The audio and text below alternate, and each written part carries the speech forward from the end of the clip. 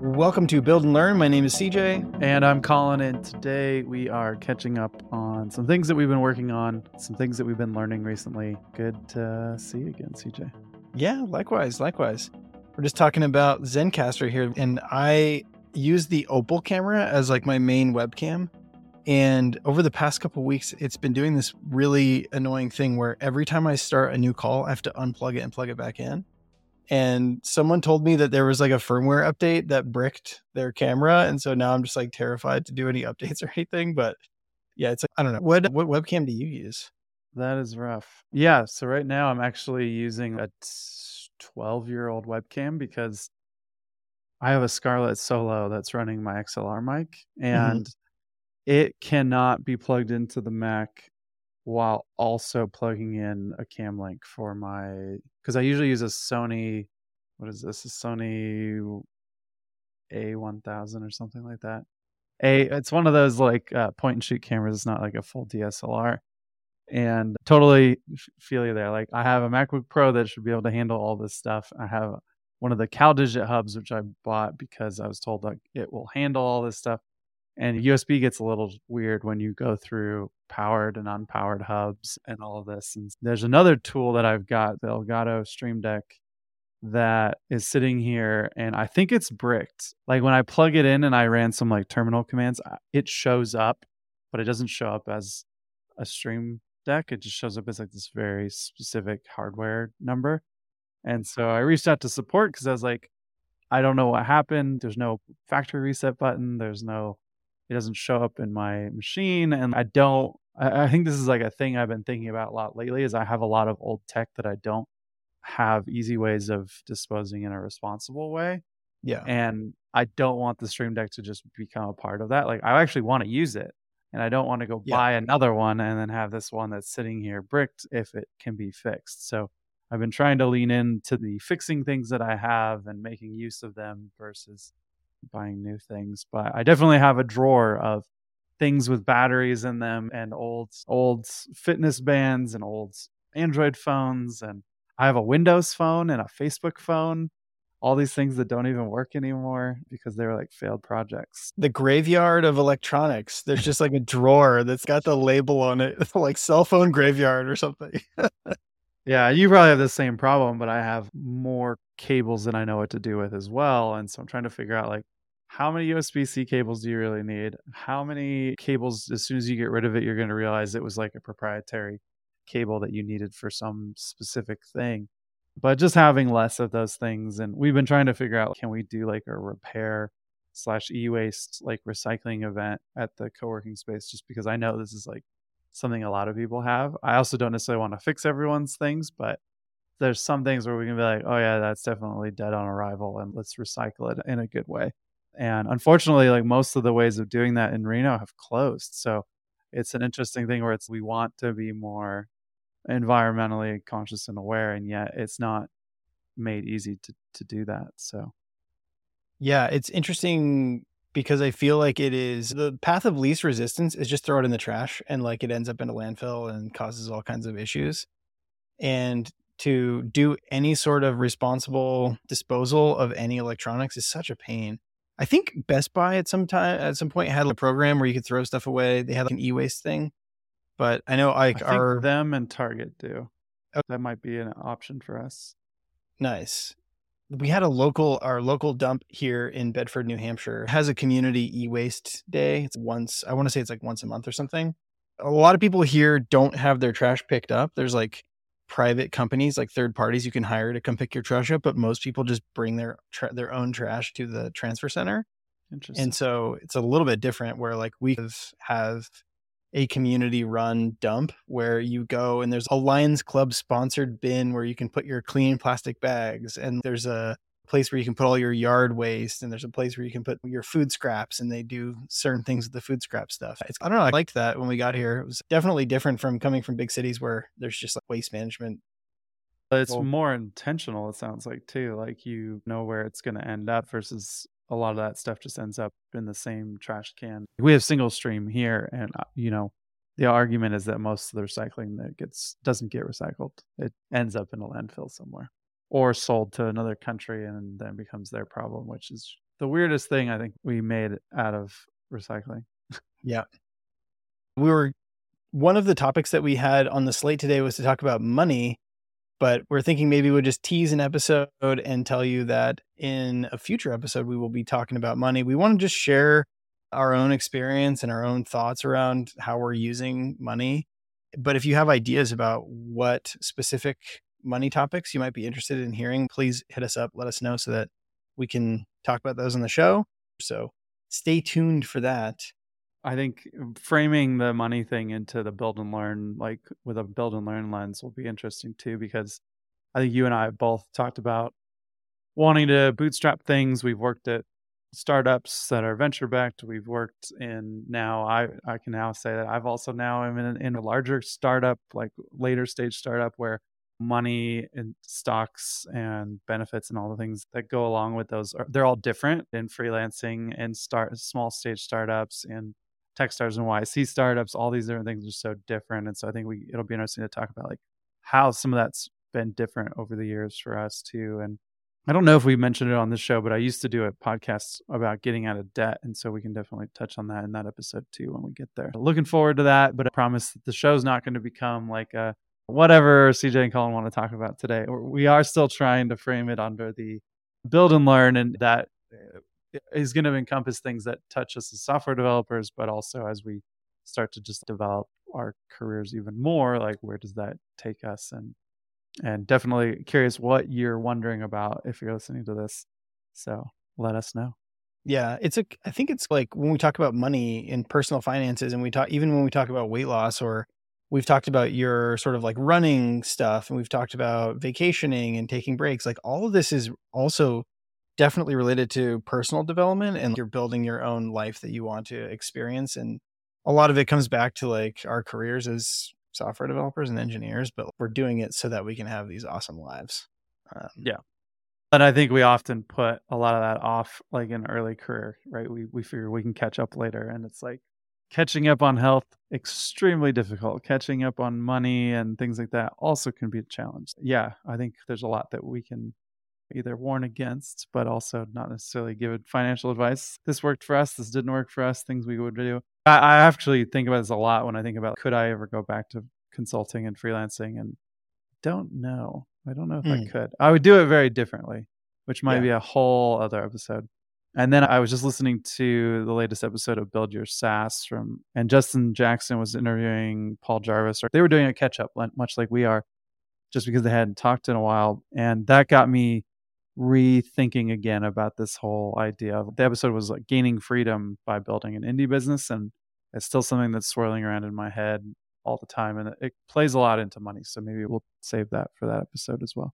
Yeah, it's interesting too. I saw Jason Charnes from the Remote Ruby podcast. He just tweeted, I've been building my side project for 6 years and I just am so tired. Like I just want it to work. And man, everyone in the comments was resonating so hard with that, because I think a lot of people, especially in tech, are dreaming about having an indie side hustle that takes over and gives them independence. That might be fun to get into. Also, it'd be cool to have Jason come on the show. Tell me more about this weight loss challenge. Oh yeah. Okay. I almost skipped over it, but yeah. So I broke my ankle. We've talked about this on the show. Now is probably like 20 months ago or something. And it's still sore, but I was looking at MyFitnessPal and just like my general weight, and I gained over 20 pounds after I broke my ankle. And it's just like hung around since then. And I am trying to get like more intentional about losing that extra weight for a bunch of reasons. But yeah, mainly it's just I want to be at a healthy weight and feel like I'm able to run around and jump out of the back of the truck when I'm going to the dump or whatever, and just not have my knees like given out and things. Just like playing with the kids and also being able to sleep better and things like that. So this weight loss challenge it's actually organized by someone that's in a Peloton dads group. So it's like a super niche inside of a niche. Is like dads who want to lose weight, who are also into Peloton, who are also like on this one like Facebook group or whatever. But the way that it's set up, I think, is really good. And the way that it was presented is pretty powerful. There's these statistics about how likely you are to actually accomplish something depending on a bunch of factors related to accountability. So if you just have an idea, you're maybe 5% likely to do something. If you tell someone you're going to do something, you're maybe 10%. If you have a plan, you like jumps to 40%. And then if you have a specific plan that you're going to do something by a specific date and you have someone who's going to hold you accountable, then you're like 95% likely to achieve some goal. And the program it's done in 8-week sessions or 8-week cohorts, and everyone comes up with SMART goals in the beginning. Those are specific, measurable, attainable, realistic, and time bound. And you've got to say, I'm going to lose this much weight by eating this many calories per day and exercising at least 5 days a week and whatever. Come up with the 5 different rules for yourself. And then you're put into these little small groups where you have a text thread with other dads from the group. And every single day you're sending each other, this is like a picture of what I'm eating right now. And then a snapshot of your like MyFitnessPal diary with here's the food that I ate today and I'm over or, oh, I'm under. And it's been really cool to like just get the support and accountability from these other people who are going through the same thing and making suggestions like, oh, hey, I would like go from 2 tortillas to 1 tortilla, or like I would try swapping out your milk in your latte to this other milk or whatever. Like just like little kind of things that people are able to help you out with. And so I don't know, I'm pumped about it. Right now I'm 245 pounds. And so we can check in 8 weeks and you can hold me accountable too. So I'm trying to lose 15 pounds. So we'll see how it goes. It's out there on the show now. Yeah. So we'll see. But I really like that we've done a lot of work with like Atomic Habits from James Clear, and it's a good book. I think like if you're interested in this kind of stuff, like listening to an interview with him on a podcast, like the Ground Up Show has a really good podcast with him where it's just very inspiring. And one of my favorite quotes about him is, you do not rise to the level of your goals, you fall to the level of your systems. Is that like, you have this system, right, of people that you're checking in with, they are checking in with you. You all agree that you're going to share to that channel, and it helps. And I think a lot of people try to get through these goals with like by sheer willpower. And at the end of the day, after all the work and all the meetings and all the things you got to do and all the life things, like your willpower is pretty tapped. And then it's easy to be like, oh, I have this goal, but I want to do that. And so having a system in place where you cannot fall below that level is super powerful. And yeah, that's awesome. And happy to help hold you accountable. I think for me, I've always struggled with like consistency. Like I'll do my running or I'll start doing kettlebells or something, but then I like completely fall off the wagon or hurt myself or get obsessed with some other fascination. And that 1% better every day type of thing adds up over time. Totally. Yeah. Is there something that you're working on right now, or you're in like the resetting phase, or do you have anything on the horizon, whether it's fitness or otherwise? For me, it's just wanting to get a better sense of like when I'm done with work, turning off the screens, not then going home and then sitting in front of the second screen and falling into like video games and things, hikes, bikes, running, whatever it is, just getting out a little bit more. So no specific goal or anything right now, but just, I think like my last job, it was not the work's fault. It was me and pressure I put on myself, but I didn't really have, my brain never stopped. So I was always, because we were so remote and distributed like all around the world, like I would wake up to all these notifications. I go to bed with the other team waking up, and it was like I never felt like I was stopping work and changing jobs and then focusing on making sure that like 5, 6 o'clock, whatever, depending on what I did that day, it's time to go outside, time to go do something. Yeah, absolutely. I think in the last episode, you talked about the Discord app that you're building on Cloudflare Workers for Google Calendar. Is this the same one that you're working on now? It is, yeah. So I've been playing with the Calendar API, learning that all the different things that Cloudflare Workers can do. They're very similar to Lambdas, AWS Lambdas. But I find myself like, now that I'm doing Google Calendar, I don't know if we talked about this on show or post show last week, but like I'm working on how to get reminders for when you have a meeting. Like we're recording this podcast, I want to get a DM like a minute or two before the meeting to say like meeting with CJ or podcast time, right? And there's a bunch involved there with talking to the API, storing the upcoming events, making sure that none of those events have changed if you like subscribing to webhooks for creating, editing, and deleting events, and then having some sort of cron that goes and checks every minute to see if there's like an event happening in 2 minutes, but you also don't want to send a notification more than once. So there's a whole bunch of stuff there that like I feel like I'm building a calendar app even though I'm syncing with a calendar app. Mm-hmm. So it's been interesting. Yeah, we were talking about how that problem is actually pretty common, right? There's an event that's coming up, whether that's a booking, like an Airbnb booking, or that you need to send guest communication before, during, and after the booking, or a paint job. Like we're dealing with a craft work where like the paint job's coming up and we want to send people certain like nurture emails up to the day that we start painting. In this case, it's I think in your case it's much more granular, and so like the room for error is smaller because you want to send it like boom, like 2 minutes right before the thing starts, whereas ours might be like hours before, and or even days before. And do you have a sense for the direction that you're solving, like how you're going to solve it, what you're storing? And well, the thing that's interesting, I was like, oh, I need to store all these events, and I'm like, I actually only need to store today's events because I don't really care about tomorrow because I'm not going to alert on tomorrow yet. And so I think, and I need to write this out first, but I think I'm going to have like when you first auth, you subscribe to the calendar. So you actually do get new events, but you don't automatically, you then have to go get all the existing events. So I show you the existing events for today anyway. I also want to subscribe to event changes in case any of them are canceled, move, whatever changes happen, right? If a meeting moves to right now, then we'll probably miss that one. But like those edge cases, I'm not going to try to catch necessarily.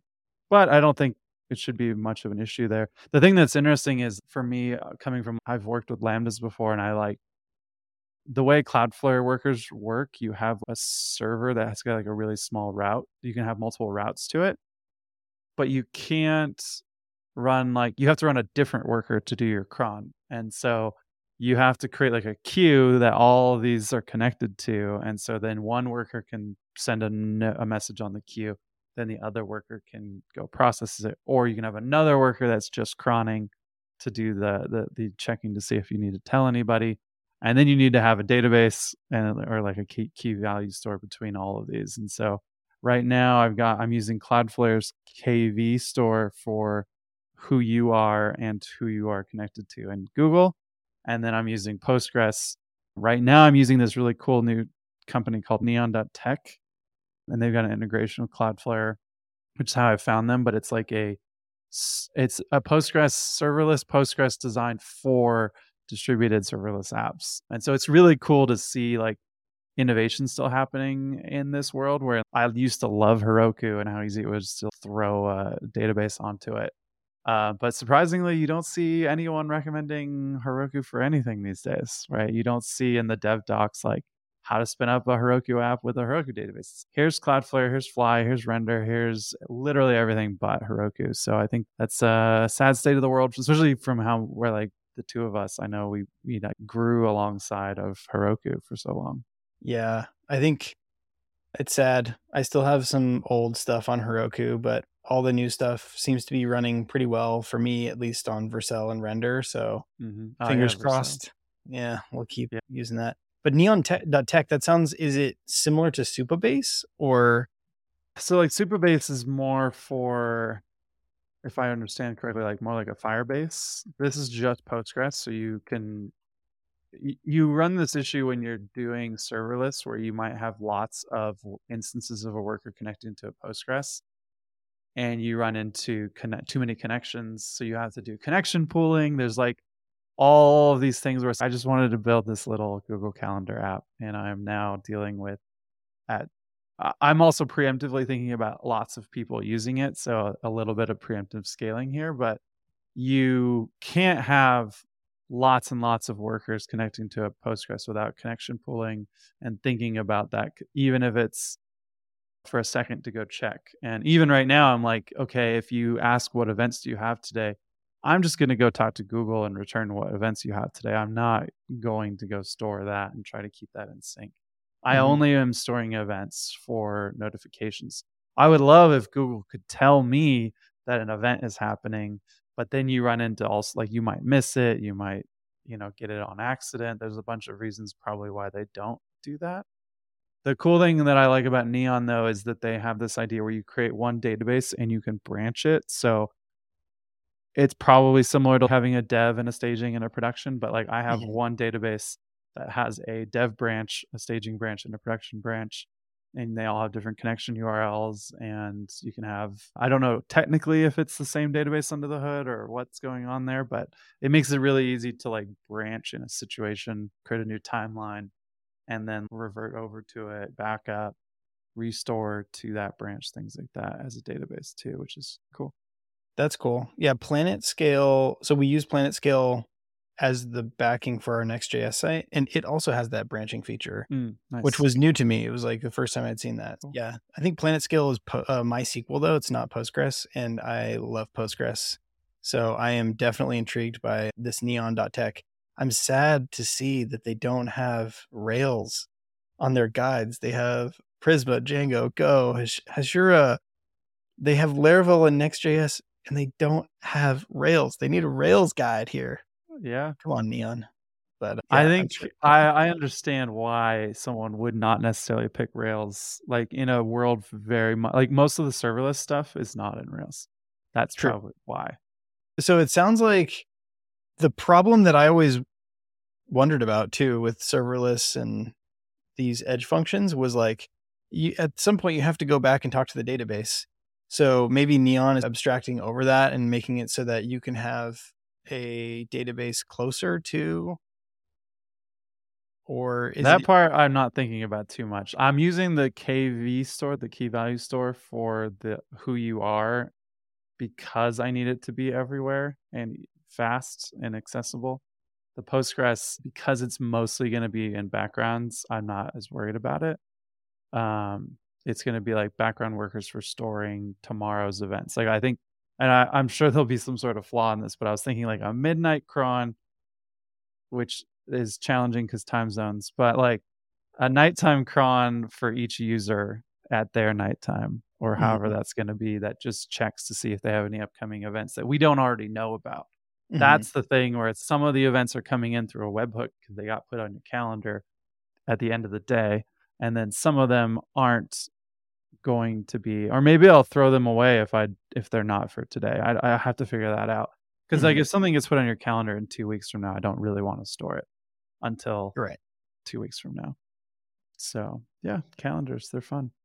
Calendaring and dates are just so tough. Like it sounds like a fun little project though that is probably exploding out to be way more than a little project. A little bit, yeah. It's Yeah. helping me to learn some of the Discord stuff, and then I'm using it on Cloudflare because it's one of the vendors that we do use. Like, I can't go use Vercel or some of these things without, like, vendor. Mm, I just don't think yeah. it's even possible. So I think we can do things on Google GCP pretty easily, but we have more of a push towards doing things on Cloudflare. It's easier to deploy to and try not to run VMs and things like that. And Google, we can talk about it later, but like Google Cloud Run is like an alternative on Google, which is pretty cool too. But yeah, we actually don't use AWS. We probably do for something, but Yeah. Sounds familiar. There's once you get to these big tech companies, there's always like lists of approved vendors that have gone through all of the vetting processes and contract review and whatever to make sure that totally. everything's cool. Where, man, at a startup, it's pretty nice. We get to just pick and choose whatever we want to work on or work with Yeah. and You're move like, who's fast. going to give us And the most credits and the best yes, deal? And what can we move away from if we needed to easily and all of that? So yeah. I think it's totally public now. I can't remember if we've mentioned it on the podcast, but we did get into YC, and through Y Combinator we've been given so many free credits and things to different services that have been really helpful because it gives you like a chance to experiment with stuff and like really push its limits. It's been it's kind of nice cool. to not take the money that YC gives you and then just spend it on services, right? It's Yeah. that money Yeah. can go towards the team and you get free credits to at least get to try to get to product market fit on credits. Yeah. Yeah. And yeah, I was like, man, for the startups who are not in accelerators, I feel like it's quite a leg up. Honestly, like all the credits and stuff you get as part of the accelerator and the network connections, I don't know, Yeah, it's definitely pretty crazy. value. Yeah, we So got a lot in Techstars. Microsoft actually doesn't require you to be in an accelerator for this very reason. They're just like, use Azure. And I think that's because they want people to use Azure more than anything. They're like, if you're a startup, if you can show us your LLC or your incorporation docs, like, cool, we'll give you a lot of credits. Because if you grow and successful, you're probably not going to get off that cloud, which is a good gamble for them. It's like the first taste is free type of things. yeah, I feel like Microsoft does that all the way down the stack. They like give away so much free stuff to like schools too. It's like, Bundling oh, is, yeah. They're like, yeah. oh, we got to teach you Access in college and Mhm. spreadsheets in Excel and Google Doc. And then Google's, no, schools, we're going to give you all of our stuff for free. Yeah. Yeah. Yeah. So Logan just got a PC. So he's been building and designing like all these custom gaming PC components. And then he was gifted one. And just yesterday, so he's been like switching back between his Mac and his PC and like starting to feel the frustration of, oh, it's command, not control for Yeah. copy and paste and little things like that. And it's funny because on the PC, he's using Bing and he's using all like the built-in stuff, which is just so different than what he's used to on the Mac. And It's a lot of context switching, tool switching. Yes. But I like making sure that he's getting exposure to all that stuff. But oh, yeah. so we've been working on building out this, it's like inventory management, project management, CRM tool. It's basically like a giant CRUD app right now where you can create these paint projects and you can create locations and you can upload images of the rooms that are going to be painted or the exteriors that are going to be painted, cabinets, etc. And because there's so many little forms that you need when you're building out a project, I wanted to improve the usability by adding some like quick add features with modals where you could like, oh, let me click this link and it'll pop open a modal that lets me like quick add an address or add a location or add a room while I'm trying to build out an estimate or whatever. And so as I was doing that, I was like, oh, I think I want to use Turbo. So like Hotwire and like Turbo Streams and Turbo Frames and all this stuff to try to make this happen. And so I was like, let me go try to get into this. And there's a couple of interesting bugs that I think a lot of people will run into. And this is all Rails stuff for that home listener. Yeah, like you can use Hotwire outside of Rails, but it's I think it might be called Livewire in some places, but yeah, it came from Rails. The idea is that you can build more interactive apps, but you have like full client server interaction and you basically build the application as if it's like a dumb server rendered app, but it uses WebSockets, like it like upgrades to WebSockets when it can do smart things on the client. So the easiest example is if you click a link, it will fetch the resulting page and then do a diff on the result and inject only the parts that changed. But when you clicked that link, the like longer story is that you can build sort of multiplayer experiences like you might see in Google Docs where there's like lots of people in there typing at the same time using these things called turbo streams. And the idea is that, or the way that the Jumpstart generators work, because I'm using Jumpstart Pro as the base for this, is that in every single model, there's 3 after commit hooks. So if you create, update, or delete something, then it will broadcast out prepends or deletes or whatever removes from the page. So like just by default, it feels multiplayer. So if you're looking at like a list of projects and someone else in another state creates a project, like boom, it'll pop onto your screen as a project. And that all just comes out of the box for you. And so I thought I was being clever with these quick adds where it's like, oh, I want to add a room. So I'll pop the modal. And then when you submit, it's going to submit with turbo streams. And then I'm going to broadcast an update so that it updates like a dropdown in like the bottom form so that it shows the newly added thing that was quick added. And what was happening was like everyone's select boxes were all getting updated because I wasn't targeting or like scoping down the broadcast. So like by default, oftentimes you'll see like turbo stream from and then a string. And that's like the unique string that's like the channel or like the room that the WebSockets are listening on. And so I was just saying, oh, on every single page, we're all going to listen to the same channels for that page, basically. And so when anyone was making changes, it was updating everyone else's stuff, which became, it was like quite funny. Oh, we were in the middle of this giant migration and we had to basically just pump the brakes for everybody. Okay, nobody touch anything because right now we're all like adding items to each other's pages and stuff. And yeah, so the crux of the problem was that like when you are broadcasting, you want to broadcast with an ID that makes it so that it's scoped to that specific page. So for instance, if I am on an estimate page where I'm adding a room that is related to that estimate, then when I broadcast, I only want to broadcast like for that estimate _ID instead of just estimates or whatever. And then that way it won't end up on everybody's pages. But yeah, Turbo's been super fun to learn. I think I'm late to the party for sure, but it is, yeah, I'm sure a lot of people have run into that same bug. But this is one of those, oh, it works on my machine type yes. of thing. Yes. It's like you don't encounter it until you're in like these multiplayer modes, right? Like, yeah, you're like, oh, it added it to the list. I guess we're done here. Let's merge yeah, that in. And exactly. Yeah. Amazing. Yeah.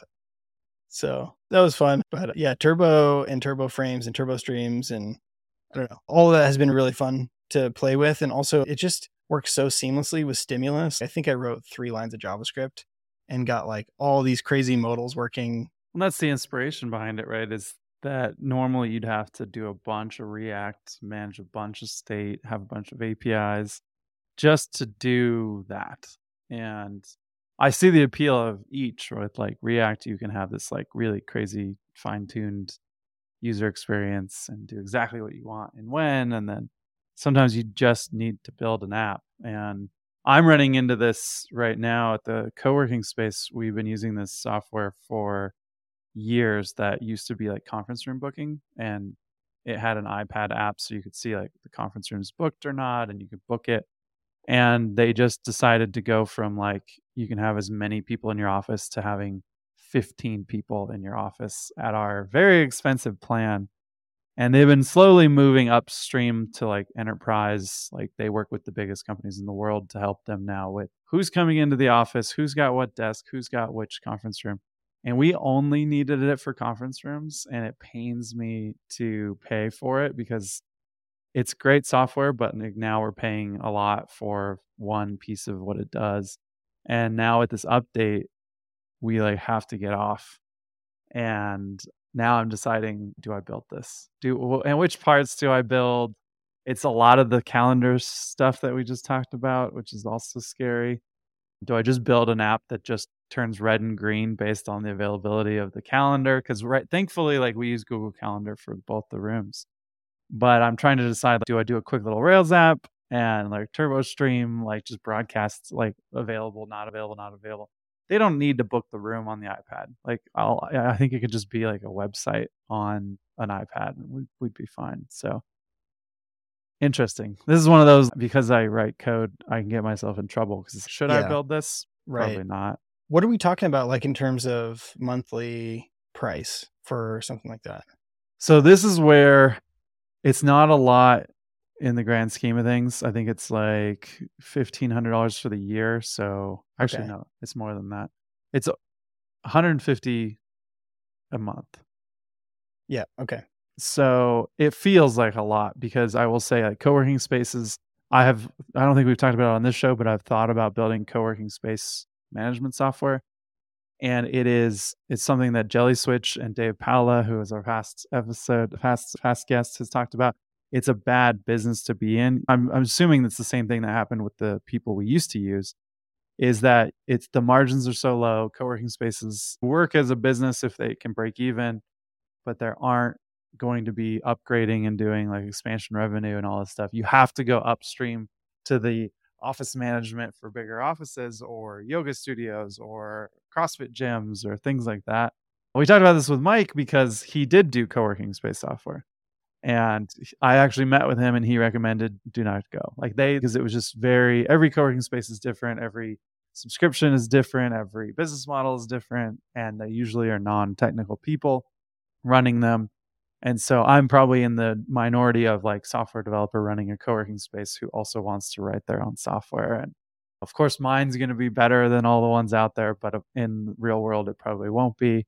So yeah, I don't know. It's not the biggest thing, but honestly, I still can't find just an app that will show red or green state based on calendar. But I have asked ChatGPT to help me with this, and I think it'll make it like a day or weekend project instead of a multi-week project. So nice. We'll see. Okay.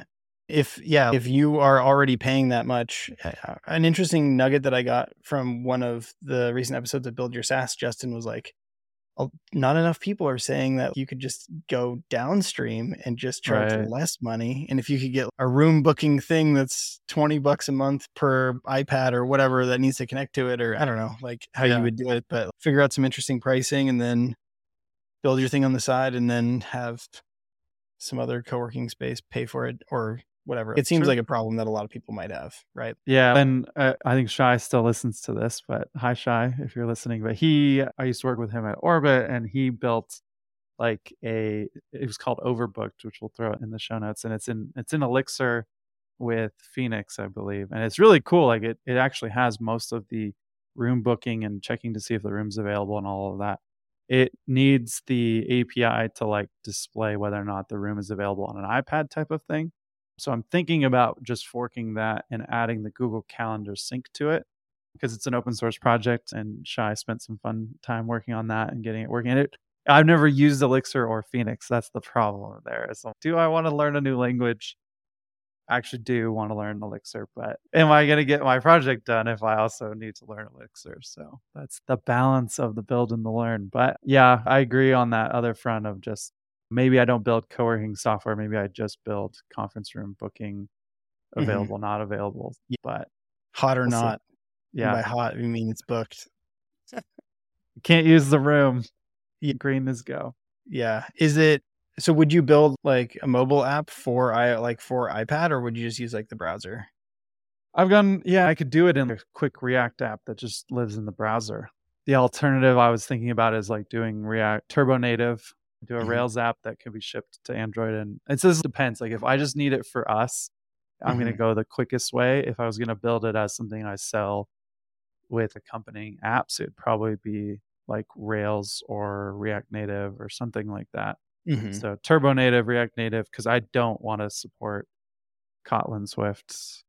Yeah. Is there like a no-code solution here where you have the iPad and you put it like in caffeine mode or whatever, and you just have it on the Google Calendar page?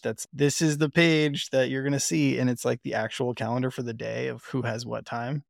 We might be able to do that. We used to have whiteboards. I will say that did not work well. Okay.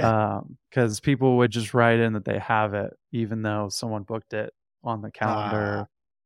We need it to refresh that people are there. And it's like at the end of the day, this is almost like the Google Calendar thing I had. I don't care about tomorrow. We only care about today. So it's just show the list of events for today. And if you want to get on there, then maybe we do like a type form that adds your event to the calendar.